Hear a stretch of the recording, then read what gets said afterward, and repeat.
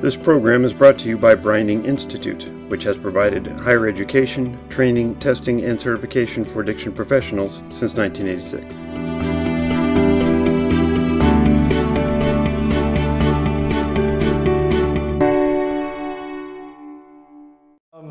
Confidentiality, I think, is, when it comes to ethics and working with individuals, understanding a client's confidentiality is essential.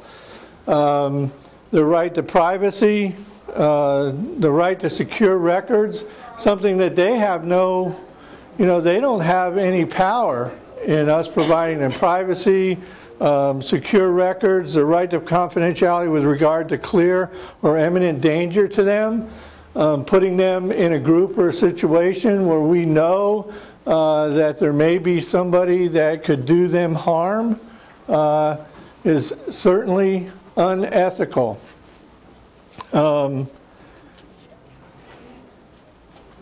Almost all relevant codes address the issue of privacy and confidentiality. In most cases, private clients identifying information cannot be shared without written consent. So records must be stored in such a way that only those authorized are able to view them, have access. I think we all know that. But it's important for us to speak up when we see that clients' files are not being appropriately stored.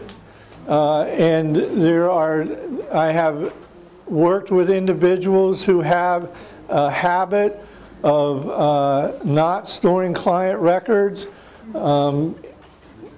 For whatever reason, storing client records on your desk is inappropriate. If anybody had a question, I don't care how many locked doors it's behind, it's not respectful of the treatment activity to store clients' files on your desk. So clients have a right to expect confidentiality and be provided with an explanation of the limits of that confidentiality when they ask. These limits generally include court-ordered disclosures, clear and imminent danger to the client or a third party. Most ethical codes allow for sharing information on a need-to-know basis and following all federal, state, and other relevant guidelines. When you have a question, if you don't ask the question, then that's really unethical. You need to find out an answer to that. If a question comes up about confidentiality, you need to get an answer to that. Counselors have an ethical responsibility to reveal only essential information and inform clients that what information has been shared with whom. Just because a client signs a release for information doesn't give you carte blanche ability to go sharing their information. Okay? Only in specific ways. And you need to tell those clients when you've shared that information. As part of your counselor-client relationship, you should tell them if you have to fill reports out on them. You should tell them what information you have to put on those reports. You should tell them when you have to give those reports. You should tell them what are some of the consequences that could come from some of the things that you say on those reports, whether it's good or bad. So, we get back to that disclosure, transparency. We jumped through confidentiality. My point in that is I'm going to speed through a few things because we got a little bit behind, and I want to be able to go through all this stuff with you. And understanding the role that evaluation and assessment plays with your clients and your day-to-day ethics.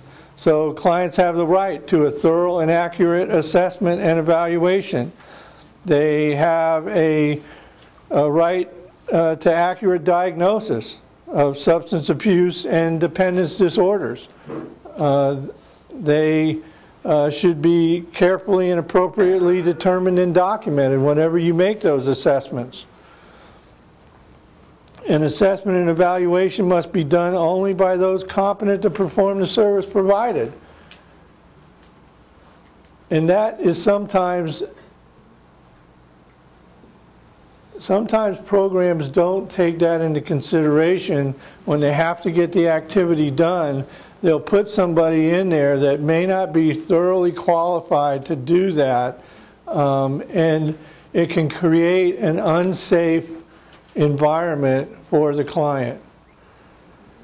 So anyone who administers a standardized test must be properly trained in doing so. Anyone who interprets the results must be properly trained as well.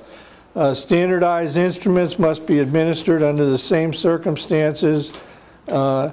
Any special or unusual testing conditions should be noted.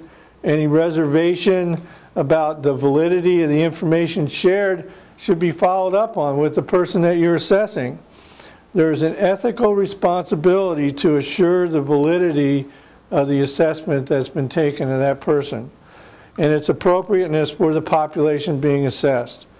Outdated data or test results shouldn't be relied upon. And if you're in programs that are requiring you to do that type of stuff, you need to, as a part of your credential, your ethics code, you need to speak to somebody in a supervisory position about getting those types of tools updated. We went through how ethics play out in confidentiality, how ethics play out in assessment. Now let's take a look at how treatment planning and documentation, how it's important to have accurate and timely treatment planning. You know, if a person has 30 days of treatment, developing a treatment plan on their 29th day of services probably would not be desirable. Okay, most programs have a standardized protocol. Okay, but there's a reason why they have that protocol. And many programs also begin discharge planning at the same time they start treatment planning. And understanding what your program's protocols are. I know I'm preaching to the choir, some of you here, some of you that are new to the profession. Certainly the program's policies and procedures around documentation, report, and record keeping are really essential, and it's really unethical to get clients into services without meeting those individual benchmarks as are lined out in the organization's policies and procedures. So a treatment plan needs to be consistent with skills, talents, and abilities and other circumstances of each client. It really needs to have a strengths and weaknesses component. It's you know, no part of any client record should be shared with anybody without the written permission of the client. When we get that treatment plan, if we're doing, you know, any type of family counseling or other individuals are in our offices, they should not have eyesight or have any information shared with them from any other documentation. You know, it kind of leads me back to that comment about using desks as filing systems. Counselors are responsible for securing the safety and confidentiality of the counseling records they create. They maintain, they transfer, or they destroy, whether the records are written, taped, computerized, stored, or in any other medium. You know, and it's going to be really interesting in these upcoming years with everybody going electronic, what that's really going to look like. You know, what's going to happen when some server somewhere goes down and you've got a line of clients back there and, you know, your boss has told you no more hard copies, no more hard copy files, just going to rely on the electronic version. You know, how is that going to play out? So in our relationships with our clients, you know, I think the communication that's injurious to the client's, their name or their reputation, how they are accepted in group settings, and how we control that discussion I think is of ethical consideration for us.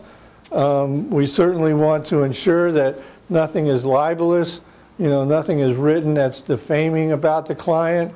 I know years ago when I was working in residential, coming in and reading some of the logs about an issue that one staff person had with another client, and like, oh my God, there was nothing clinical about any of the note that was written.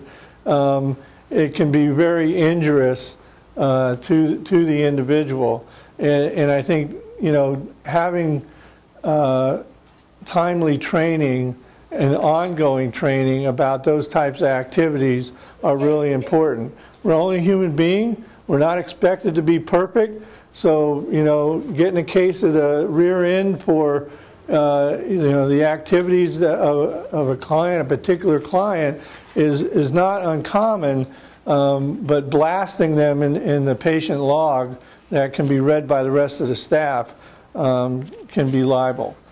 Slander, legal term, is talking about slandering somebody, whether it's within a clinical setting or outside of the clinical setting, is things that we don't want to do, and that when we hear other people engage in those types of behaviors, it's important for us to speak out towards that, to say something.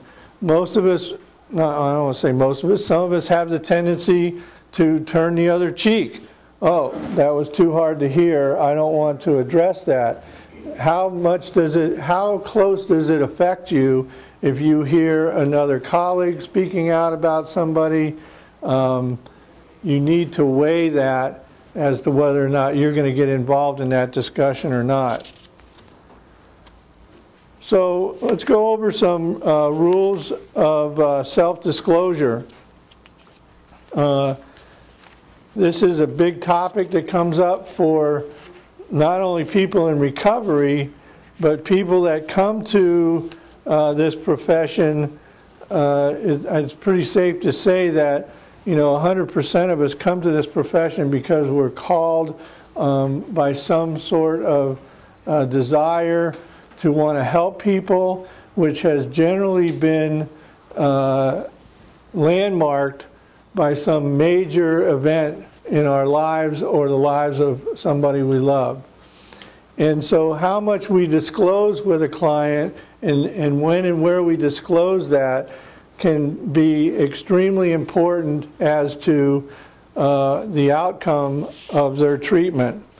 So, rule 1, when there's no benefit to the client, or when the same benefit can be gained without self-disclosure, why disclose?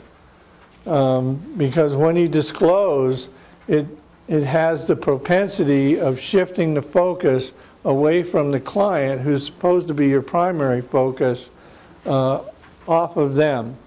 And whenever possible, you always want to maintain the focus on the client, unless by focusing on something else, it can be a therapeutic experience. So there's many ways that sharing too much about yourself can backfire. Hear that silence? That's all-knowing. And sometimes when a client gets used to you sharing about yourself all the time, that's what they're going to expect. So they don't have to work on themselves. That's right. The session's all about you and it's twisted. Yeah. And if you is written in their treatment plan, that's really unethical.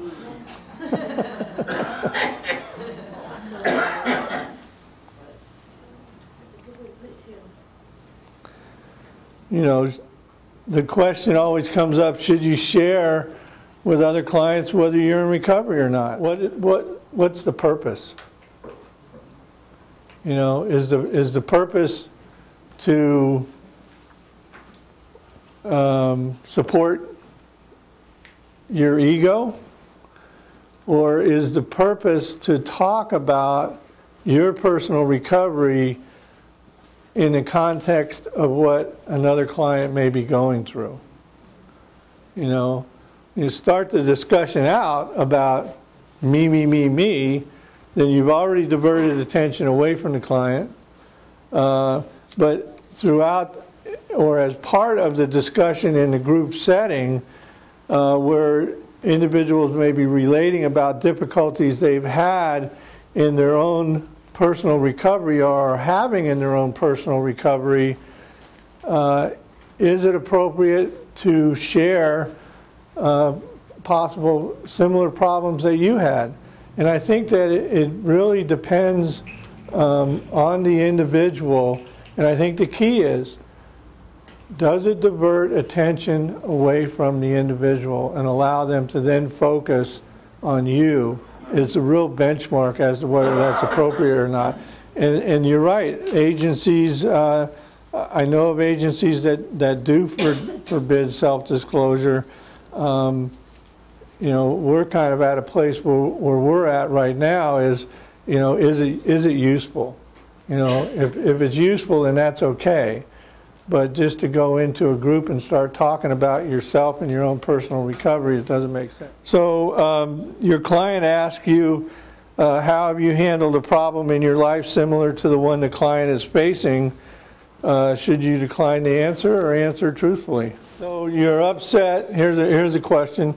You're upset because you had a serious fight with somebody in your family just before you came to work. And you are concerned it will affect your ability to be helpful during the session. Should you keep this information to yourself, or should you disclose this fact to your client? If your particular session starts in a way that you're discussing with the client some parallel things that are happening to you currently in your life, and you believe that sharing that with the client could be beneficial with them, how? I think my answer to this is no, you don't disclose. But there are individuals that do. I can't believe, how's your day going? You can't believe how mine's going. You wouldn't believe I had to do this, and this to get here today, and wow, I'm really glad you showed up on time, but I was 20 minutes late. Let me tell you why I was 20 minutes late. Oh, your session's over. I hope you enjoyed listening about my problems all day long. I'll see you next week. That's the way it works. So rule number 3, self-disclosure to repair damage to the therapeutic relationship. Let me pose another question to you. So you decided not to share with the client in question 2, and the session went terribly. Okay? You're afraid the client may not return for any future sessions. Should you explain and apologize to your client, or leave it up to the client's best judgment on continuing in treatment? Do you owe it to the client to apologize? And then at that point, and in that point, engage them and, I really apologize that I wasn't really present for this session, and I should have probably told you ahead of time that I had, a situation come up before this session. That could teach the client something. Okay. Okay. So what do we know about the client's best judgment? Well, it's a safe assumption that they came to you because they have judgment issues or judgment challenges, okay? So, in this particular case, I'd suggest explain and apologize to your client.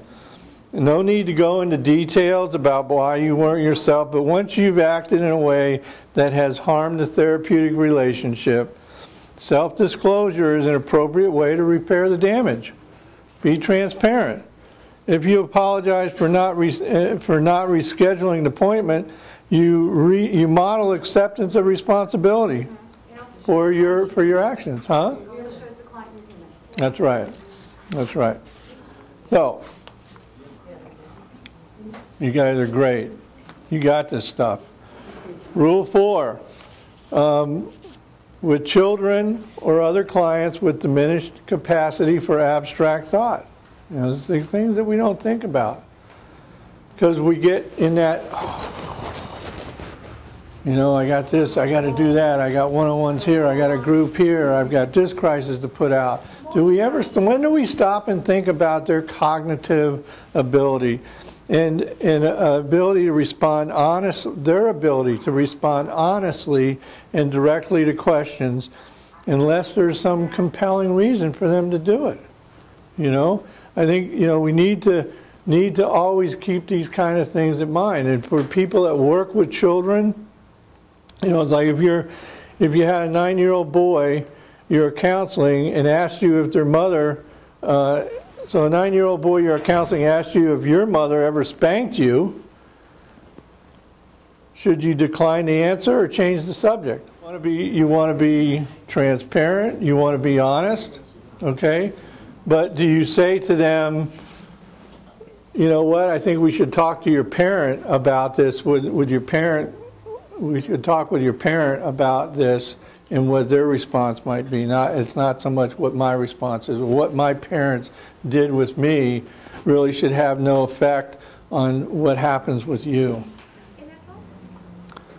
So Rule 5, self-disclose in response to legitimate questions about your licensure, credentials, education, or experience.